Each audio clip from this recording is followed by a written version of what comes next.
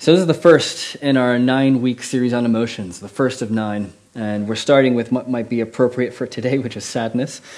I think our emotional lives can be mysterious, to ourselves even. Some of us have a lot of feels. Some of us feel like we're maybe kind of dead inside. Some of us think emotions are everything and can never be questioned. And some of us think that emotions aren't worth anything and we should never really think about them. And maybe some of us are kind of like in the middle of all that. Now, it might be that this past year, you've maybe experienced more emotions than you have in the past. And that would make you normal because it's been difficult for everybody. Maybe you've been up and down a little bit more than normal. I have been. I'm generally like a steady state emotional kind of guy, but I've been up and down a lot more than I have been in the past years. And this is like only the 4th worst year in our lives. Like we've had some really horrible years, and even like the 4th worst year is difficult. So even if we didn't have to face the chaos of a pandemic, though, even if we didn't have to face realities of social injustice that are kind of rearing its head again, we would still have to talk about our emotional lives because I don't think any of us are really kind of there. None of us. I have not met anyone who is wholly, completely integrated their emotional life, their spiritual life, and all those sorts of things. I think we're all kind of messed up in this way. I think what this year has done is just expose that need just a little bit more. So we're going to look into growing in our emotional and spiritual lives because emotional health and spiritual health are tied together. Because emotional immaturity is spiritual immaturity. You can't be a spiritually mature person and kind of be emotionally immature. It doesn't work out. So in this series, though, just before we actually get into the stuff itself, we have a few working assumptions. And I'm not going to prove these. I'm just going to tell you what the assumptions are, because that's what an assumption is. And if you have questions about them, definitely put it on that website. We'd love to chat about them. First, emotions are from God. We're made in His image. We have emotions. They're from God. So they in themselves have a dignity, but also, because we're made in His image, they reflect who God is. God has given us a reflection of Himself and how He's created us. So emotions are from God. They're more than just important for themselves. They reflect actually the infinite God. And that's a crazy thought by itself. Okay, that's the first one. Second one is we aren't perfect. Everyone would say yes, but this also includes how we feel. Our feelings themselves aren't always perfect, aren't always kind of above issue. Sometimes we might be prone to overlook emotions, especially difficult or inconvenient ones, like sadness, for example. I think not integrating our emotions with the rest of our lives, including our faith, does leave us incomplete. Now, some of you think, well, my emotional life is okay. I'm not like up and down, really. I'm mostly kind of steady. But again, I've not really met anyone who's like really fully integrated their emotional life. And I don't think really on this side of heaven, we really get there. Like Jesus was like that. I don't think we're really kind of there yet. Surely all of us can grow. So, emotions are from God. We're not perfect. And third, Jesus makes us whole. Jesus has come to take our imperfections and restore us. And as we follow Him, He healthily leads us along the path of wholeness. He teaches us how to healthily integrate our emotions with the rest of our lives, not to rely completely on them and not to kind of pin them down and say they're nothing. And as Jesus puts us together, we also see how our emotions aren't just useful in themselves, but they're pathways to knowing God. So those are the kind of the 3 working assumptions that we're going to be looking at in this series. God gave us emotions to experience Him. It's not just something for us to get and to feel. I mean, that would be good in itself. God gave us emotions for us to experience Him. And the more we press into Him, the more we can kind of understand that, and the more we healthily can be like that for ourselves and for the people that we love. So, this first message is on sadness. We're going to get to all the good ones. We're going to get to sadness. We're going to get to anger. We're going to get to loneliness. We're going to get to shame and guilt. We're going to get to despair. We are going to get to gladness. It'll be right at the end. But especially the difficult ones that we don't really want to interact with, I think we have to talk about that. So here's our first message. An emotion we all want to avoid. Who wants to be sad? Nobody. Who wants other people to know that we're sad? Nobody does. I bet you'd probably be surprised at how much violence is kind of started from the kernel of sadness. Of just like sadness leads people to be violent. Sadness also leads people to kind of put plastic smiles on their faces and pretend like everything's okay. I think one thing that proves how bad we are as a culture of dealing with sadness are all the bad cliches we have when we interact with someone who's sad. You've heard all these and you've said all these. I'm sure I have done that as well. It is what it is. That's something that we say, right? Now, that can be a good thing. That can be like, you know what? This is reality, and I have to deal with it. It can also mean I can't really do anything about it, so whatever, I give up. I have a good friend who says it is what it is, and it's kind of like a giving up kind of thing. Whatever, I give, but I don't care. Or we also can say, what doesn't kill you makes you stronger. That's not always true. If you've been through really difficult stuff, you know that's not true. It can just make you weaker. Whatever doesn't kill you can maybe slowly kill you, just not immediately. Plus, saying that in the moment doesn't really help someone who's in pain. Or you might have heard things like this, or said things, or experienced this yourself. Snap out of it, or all the other versions of someone telling you to try harder and be better. Cheer up. You don't have a reason to be sad. Why are you like this, etc. It could be worse. We say that, right? Of course it could be worse. That is something that will always be true. You could literally be on fire right now. And you'd be like, well, it could be a really bad fire. It's only second-degree burns. Things can always be worse. Now, that actually can be a helpful thing if you're trying to grow someone's perspective, if they have a really narrow mindset, and you're like, look, it could really be worse. What you're experiencing is something very small. Or it could just be a way of you trying to escape actually dealing with someone's sadness. And the one you might have heard or probably thought for yourself, you're thinking of yourself too much. It's almost like shaming you for having an emotion to begin with. Maybe you're thinking of yourself too much. Maybe you are. But even if that is the case, there are probably more helpful ways to interact with that. And we're going to look at someone who, in Psalm 88, that thought of themselves a whole lot to compose a poem about how horrible life is and what sadness is about. I think all these cliches we have, they're all ways that we flee from really experiencing sadness for ourselves or being somewhat responsible in helping someone else walk through their own sadness. Because we want to flee that immediately because it's difficult and it's scary and we kind of don't really know what to do. And so we kind of give these one-liners to just kind of keep people at arm's length and move on to the next thing. I think really the ultimate problem we have with sadness is we believe sadness is a problem to be fixed. It's not first an emotion to be felt. It's not something possibly that God could give us. It's a problem to be fixed. And so when we view it as a problem to be fixed, we keep ourselves at arm's length of actually experiencing the sadness that we're in. And when we overlook sadness, we miss out on God. If we're going to overlook sadness in our lives, we will miss out on God. Now, why do I say that? Are we just kind of masochists? Well, hopefully not. If Jesus has come to heal, who has he come to heal? The broken, the sick. If Jesus has come to restore, who has he come to restore? The broken, those in need of restoration. If Jesus has come to make all that's crooked straight, who has he come to make straight? Those who are crooked. And so if we don't see ourselves in need of anything, we won't be in need of him. If we fail to realize the reality of our own sadness, then Jesus is just a good option and maybe he's a good pal, but he's not really going to fix anything or help me walk through anything. Jesus has come to give us joy instead of sadness, and sometimes it does happen. Sometimes we get those experiences, but also, this happens regardless. Also what he's done is given us a way to walk through sadness in a healthy way. A way that will allow us to be fully human, and a way for us to see God in ways that we wouldn't have otherwise. So the three kind of main things we're going to look at today as we look at Psalm 88 and a few other verses here is the first thing is we need to experience sadness. The second thing is we bring our sadness to the Lord. And the third is sadness is not the end. Let's get to that first step. We need to experience sadness. And this is the first 9 verses of Psalm 88. I'm not going to read through them all back over again. He's pretty honest. He's really honest. So we're going to spend some of our time here in Psalm 88. Actually, the reason why I picked this psalm, this is the saddest psalm in the entire Bible. It is the only psalm that ends the way it does. If you look at the very last verse, verse 18, you have taken from me friend and neighbor. Darkness is my closest friend. Full stop, the end. There is no, but you are a good God. There is no, but I will praise you. There is no, yet I will lift my hands. That's it. It's the end. It ends in darkness.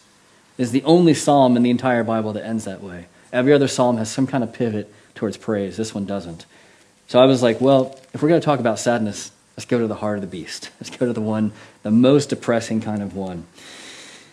Now, sometimes we might view church or Christianity or Jesus or a worship service as some kind of mood lift, and make me happy or make me feel better about ourselves. And hopefully it's a happy thing, and hopefully you do feel better of yourself when you walk out of here. But if that's all you feel, that's a really shallow experience. We want people to experience more, which is why we have to look at the Word, because by ourselves, we wouldn't really want to go there very much.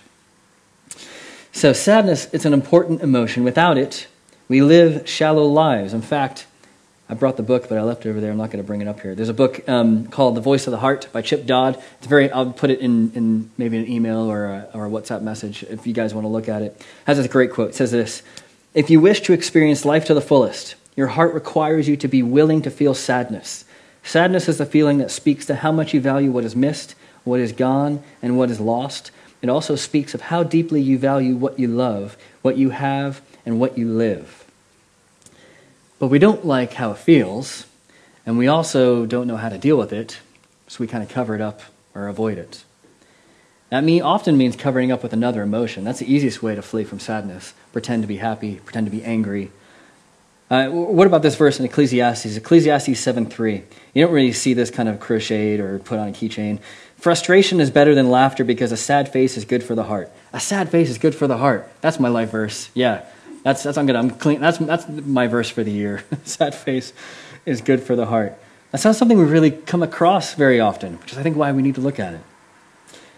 Before sadness can be of any help, though, we have to feel it. We have to be honest with it. We have to actually be sad. You can't get the benefits of it without kind of going there. And these 9 verses tell us we need to experience sadness. He's not holding back. "I am set apart with the dead, like the slain who lie in the grave.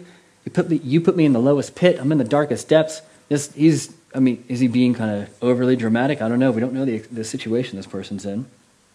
It also seems like he's accusing God. The yous are to God. Like, you've done this. Your wrath is on me. You're putting me here. Like, what's the deal? I'm in darkness. You've removed my friends from me. You don't remember me. Now, how many of us have these same thoughts in our hearts when we go through difficult things? We think we need to hide those words from God. But that's not what God wants. He wants us to bring our whole selves to him. This psalm hopefully will give you a little bit of, gives all of us, myself too, an excuse to be able to use the words that we're actually feeling and bring them back to God. It's not like he doesn't know them anyway. He's God, right? Now, this does not mean we should pursue sadness or want it, but it does mean we need to come to terms with its reality in our lives. You might be afraid to do that. And you think, oh, if I go down that road, like that's going to be a flood that I'm not going to be able to control. And it's going to overwhelm me and I'm going to drown in it. I won't be able to stop it. But think of your emotions like a dam on a big river. So you have like a dam, here's a big river kind of flowing here, and there's a dam that's stopping it. A dam can only hold so much before that it bursts or before it overflows. So the problem, the danger isn't in releasing the water. The danger is in never releasing the water. If we have all these emotions and we never release them, the danger isn't the fact that we release them. The danger actually is holding them back and never releasing them. Because just like a dam, it's going to overflow. It's going to go to places that we didn't intend to. The water is supposed to go down where that river channel is supposed to go. If we never release our emotions, if we never release our sadness, it will spill over into other parts of our lives. And we won't even understand why we're acting a certain way or feeling a certain thing. A flight from sadness necessarily means cutting out deep relationships with others. A flight from sadness undercuts intimacy. If we're always going to avoid sadness, we will never risk the possibility of being sad. We will never be close enough to someone who will possibly make us sad. And a heart that won't be honest with sadness doesn't have room for deep affection, doesn't have room for love. Cutting out sadness, ironically, cuts out space for love. And the thing that we really want, especially when we're sad, if we're not willing to go there, we won't experience it. Sadness is for wealthy-hearted people. And the more we cut out sadness, the closer down the line we get to despair. Basically, despair is the end point of sadness, the absence of all hope. If you just let yourself become sad forever, that's where you end up in a crystallized version of sadness called despair. So, not excitedly, I think we should experience sadness when it's here. And let me say this too. You are not too much for God to handle. Sometimes you're like, oh, I can't. Maybe you're too much for your partner to handle. Maybe you're too much for your friend to handle. Maybe you're too much for whoever to handle. Maybe you are. Maybe you're not. I know for sure you are not too much for God to handle. God can handle whatever you throw at him. God can handle worse than you could ever possibly throw at him. He's always more than enough for what you need. And those who get their need for God, therefore, like those who feel their trouble, feel their sadness, they ironically have the most joy-filled, happy, and fulfilled lives. It doesn't seem to make a lot of sense, like on the first of it. But when you think about it, yeah.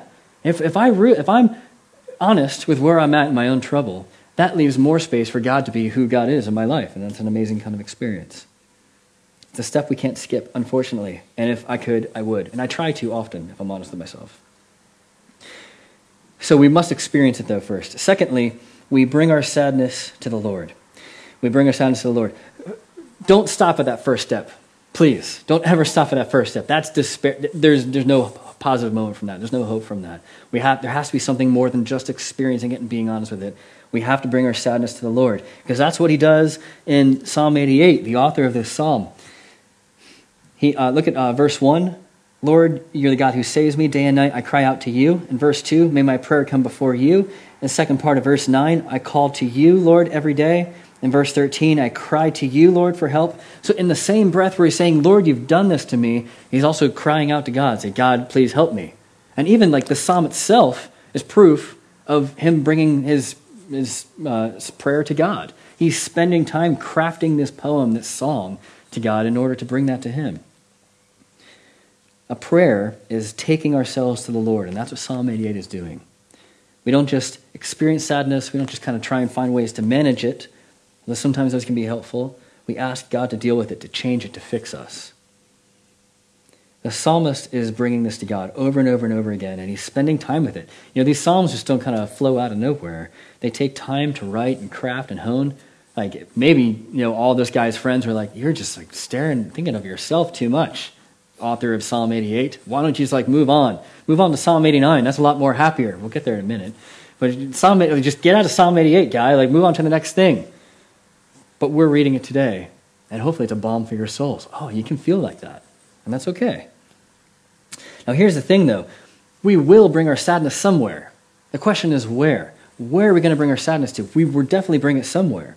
Maybe it's a friend you call or text immediately. Maybe it's a parent. Could be that when you feel sad, you just want to kind of disengage from the world, hit up Sofa and Ben & Jerry's, which is an amazing thing to do anyway. Or maybe it's just pouring more of yourself into work to make up for it, or to kind of do other things and kind of not think about it. Maybe you eat worse. Maybe you drink more. Maybe you pop more pills, or maybe you smoke something. These are all common ways to flee from the Lord in our sadness. Now, some of these ways are good. Some of them are okay. Some of them are not good at all. But in our sadness, all of us are tempted to flee from the Lord.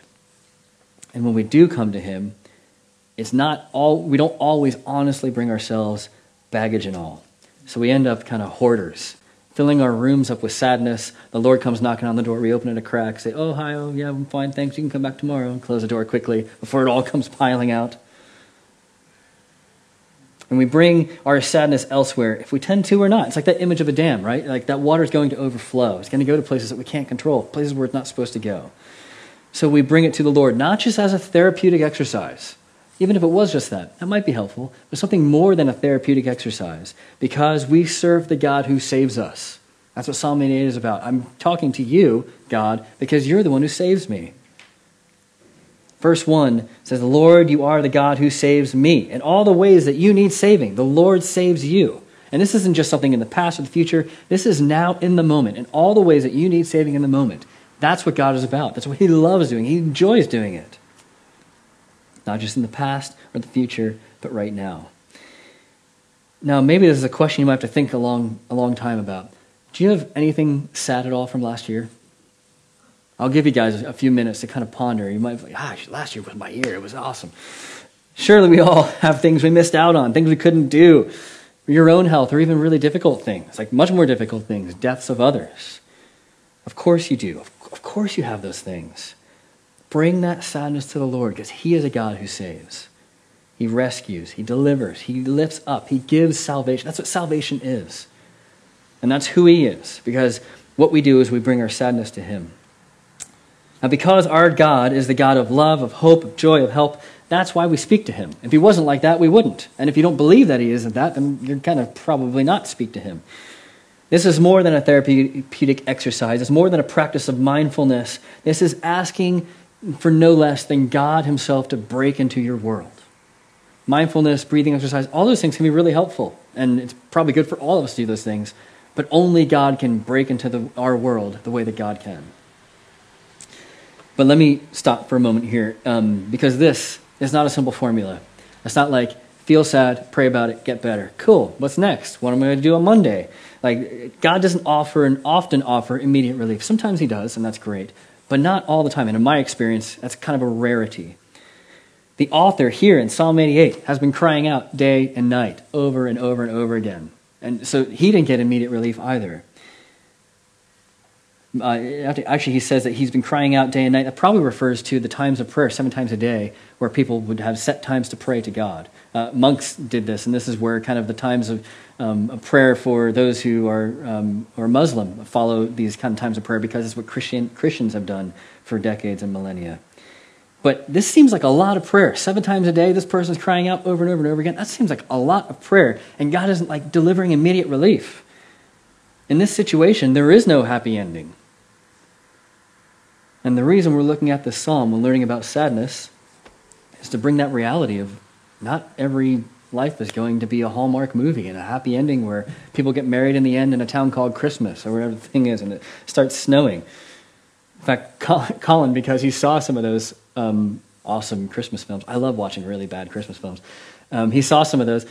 When he woke up on Christmas Eve and it wasn't snowing, he was really sad. He's like, oh, it's supposed to snow on Christmas Eve. Like, no, not every... Sorry, bud. Real life crashing in. For many of us, though, last year, wasn't a great year for everybody. And for many of us, 2021 isn't going to be, everything that you feel like you deserve because of all the horrible things that happened in 2020. But Psalm 88 is not by itself. It's one psalm among 150. One Psalm 150. And the way that the editors of the Psalter, this book of Psalms, put things together, they put these psalms together in particular orders for a particular reason. And if you look at the first verse of Psalm 89, I will sing of the Lord's great love forever. With my mouth I will make your faithfulness known throughout all generations. Darkness is my closest friend. The next verse, intentionally put in there by the people who crafted this book together. I will sing of the Lord's great love forever. The Lord's great love is his never-ending, or, oh man, I'm going to mess it up, what we learned about in Ruth, the unending, never giving up, unbreaking, always and forever love. I think that's how it is. I think I got them all. God's hesed, his covenant love, the love that he has promised, and he will never give up on because it's dependent on him to come through, not for us. That's what the next verse is about. So we may not always experience happy endings in our life, but there will be a happy ending for us in the future, regardless. And we can always, regardless of whatever circumstance we're in now, this is kind of flight from reality, regardless of whatever circumstance we're in now, we can always experience God's great love. Now, it doesn't mean our circumstances are going to change all the time, but it does mean we can experience God's great love regardless of where we are. Because sadness is not the end. Sadness is not the end. It's a second act. It's the middle chapter. It's not the end all. It's not the full stop. It's like an ellipsis or maybe even a comma. Your song of sadness may not end how you want, but your song is not alone. It's part of a grand theme. It's like a symphony with many movements. It's like the second or third movement where it's a bit more reflective, contemplative, slower. And we're thinking of the dissonance of life. But that's not how it ends. In fact, a different psalm we're going to look at, if you can turn to Psalm 77 or swipe to it, just a little bit over to the left. We're going to look at another psalm nearby that deals with sadness. And the first 9 verses of Psalm 77 are basically like Psalm 88. The author feels faint. His emotional life is affecting his physical life. Of course, we know this from medical data, right? If our emotional lives are disrupted, our physical lives will be disrupted as well. So we get that in the first 9 verses. It affects the sadness is affecting the author physically. He's trouble speaking. His eyes are hurting him. He's faint. A similar situation to Psalm 88. But he gets to a point where he thinks to himself, has God forgotten me? The sadness that you're in, that you experience. We always think that. God's forgotten me. He doesn't really care about me. Or he's good to other people, but not really good to me. Or not as good to me as he could be. He's holding out. Look at verse 10 of Psalm 77. Then I thought. So here he is. Has God forgotten me? Then I thought. To this I will appeal. The years when the Most High stretched out his right hand, I will remember the deeds of the Lord. Yes, I'll remember your miracles of long ago. I will consider all your works and meditate on all your mighty deeds. So in his sadness, he looks back to what God has already done for him. Now, this is an important thing to remember, because often the bigger emotion we feel, the less likely or the more difficult it is for us to actually remember what God has done in the past. And the author, the rest of the psalm, we're not going to look at the rest of the psalm there, 77, lists out specifically. It's not kind of like a generic, oh, God loves me and that's great. The author lists specifically the things that God has done in this person's life. Now, in the moment, we only see a problem, and we only want that problem to be fixed. There's a circumstance, I feel pain. The reason for the pain is the circumstance. God fix that circumstance. If that circumstance doesn't get fixed, God doesn't love me, or he's not powerful, or he doesn't care about me, or whatever. Now that's really difficult for us, because in the moment we have that really narrow field of vision. But if sadness isn't the end, it might be that sadness is more than a problem to be fixed. It might be that as we experience it, as we bring it to the Lord, we come away with something more, a gift that we couldn't have gotten in any other kind of state. If it wasn't for his sadness, the author of Psalm 77 wouldn't have pondered these truths. If it wasn't for his sadness, the author of Psalm 88 wouldn't have put such poignant words to our experience of sadness in this world. These writers have given those feelings dignity. And you have dignity in those feelings as well. They teach us that sadness is something more to be solved. Now, sadness makes us pause, or maybe sadness, I should say, ought to make us pause. It ought to stop us in our tracks. It ought to slow things down. It ought to make us reflect more and contemplate a little bit more. It also ought to drive us to prayer and a different level of desperation to God that we would have otherwise. We go to God in different ways. If we're glad, we go to God in a different way than if we're sad. That should be the case. And sadness, though, is not the end. What God loves to do is transform our sadness and make it something more. An example of this is my father. I didn't grow up with a good relationship with my father by any means. He was very abusive in multiple ways and took advantage of his power over other people, not just people in his family. My lack of a father figure in my life made me more sensitive and more eager for good other kind of father figures in my life, other like mentors, older men who could teach me about like what does it mean to be a man kind of stuff. And when God put people in my path, I would like reach out to them. I would kind of grasp on with everything, learn as much as I could from them. But this means, in some ways, that I relish the fatherhood of God in a different way from my friends that had amazingly good, loving fathers. And that everyone should have amazingly good and loving fathers, but there's something different. There's a different kind of gift that God gives for people who experience a sadness in this world. And it's something different. God has grown a sensitivity in me that others have not had to develop. And I really wish other people wouldn't have to develop that. That would be a really good world. Unfortunately, some people do. And this has affected how I interact with other people. This affects especially how I father my own son. Not that I want him to feel the sadness of a bad father. I want him to experience the opposite of him loving, father figures and good people in authority in his life. But I think this is true of anyone who's experienced deep sadness. We all have our unique areas where our fields have grown fallow, and when we're honest with them, when we bring them to the Lord, we're being made ready for God to cultivate something that he wouldn't cultivate in the same way otherwise. He's going to plant and grow something there that's going to grow in a different kind of abundance than someone else experienced in a different kind of life.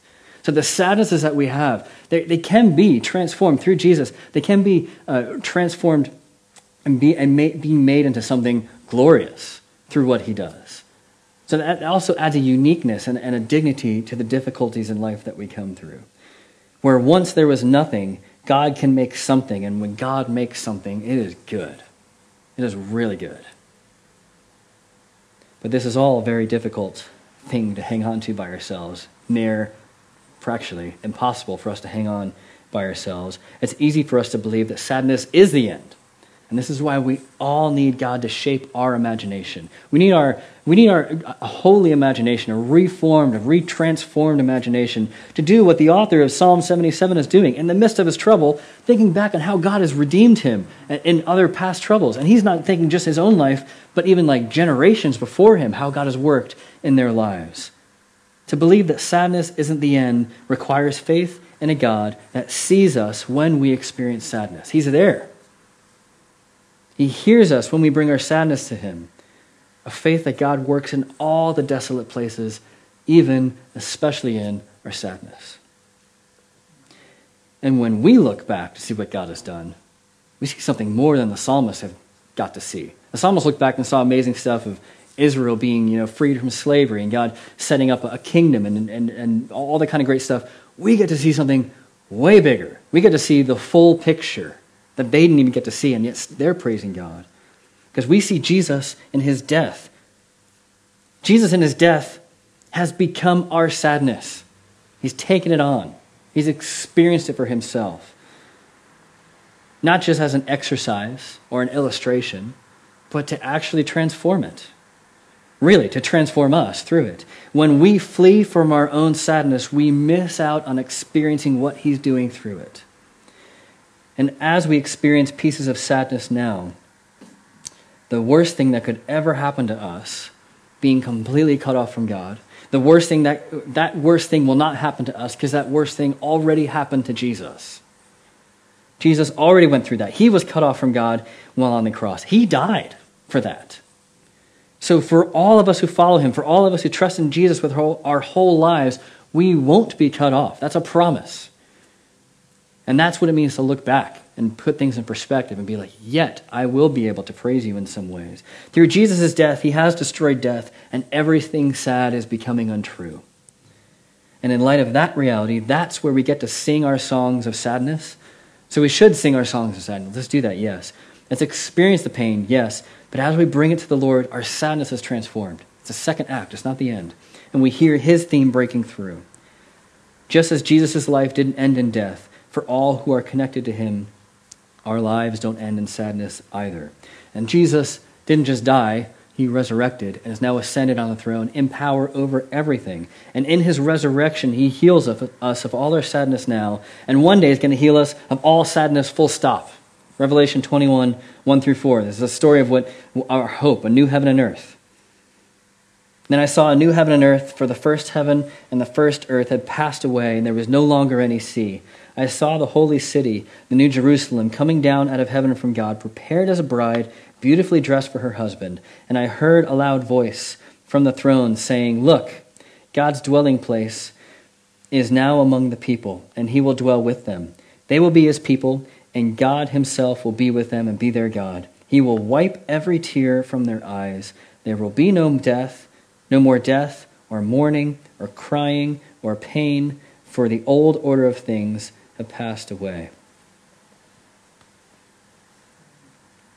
There is no resurrection without death. There is no deep joy in this life. There is no deep intimacy or wealthy hearts without sadness. So let's experience it, let's bring it to the Lord, and let's have our imaginations transformed and live out in the reality that sadness is not the end. Now, if we aren't doing these things in our lives, here's the thing, we're still going to experience the same kind of sadness. But we won't be given a way to walk through it or a way to deal with it. We'll miss out on what God is actually doing in it. And if we aren't doing these things, we can't really be a help for others. This isn't just about us, right? It's about the people that we love. So let's be a church that is honest, that prays, and that believes this. And as we come to celebrate communion, we hear Jesus inviting us. Communion is a meal with Jesus, and it is meant for those who are following him. So if that isn't for you, I'd ask for you to maybe not join us in this section here. It might be worth thinking about some things that struck you from this message or things that you had problems with, and even kind of ask questions about that through the website, redeemermcr.com/ask. But for those who do follow Jesus, the invitation of Jesus is a deeper walk, to see Jesus in our sadness. It is worth a pause to reflect. Psalm 139 says this, "Search me, God, and know my heart. Test me, know my anxious thoughts. See if there is any offensive way in me, and lead me in the way everlasting." So as we eat and drink in a second here, we're going to ask Jesus, where am I on my own path? Where does Jesus need to kind of pick me up from that and lovingly put us on his path? We can say sorry and ask him to gently correct us. And if you've never done this before, you've never taken communion or kind of even like surrendered or trusted Jesus with anything before, but want to, we would love for you to join us. And if you're at home, maybe this is the time to grab something, some kind of bread or wine or whatever you might have around the house. This is not an invitation to start drinking wine at 11 in the morning, but you're on your own on that. It's an open invitation from God himself to join in with what we're doing here. Now, when we celebrate the death of Christ, because there is no resurrection without death, we're not just kind of morbid people who love to obsess about death, because Christ's death put to death all that is wrong, all that should be put to death. And this meal points to the saddest moment in history, showing us that even in the darkest of the dark, God is there, doing only what God can do. And even before Jesus went to the cross, he was in the Garden of Gethsemane, pouring out his sadness to the Lord. He didn't want to go through it just to experience sadness, but he said, "Not my will, but yours." This is the Son of God talking to the Father, "Not my will, but yours." If that's how Jesus it's how we need to speak to God. God will be here doing what he does, bringing his light in the darkness.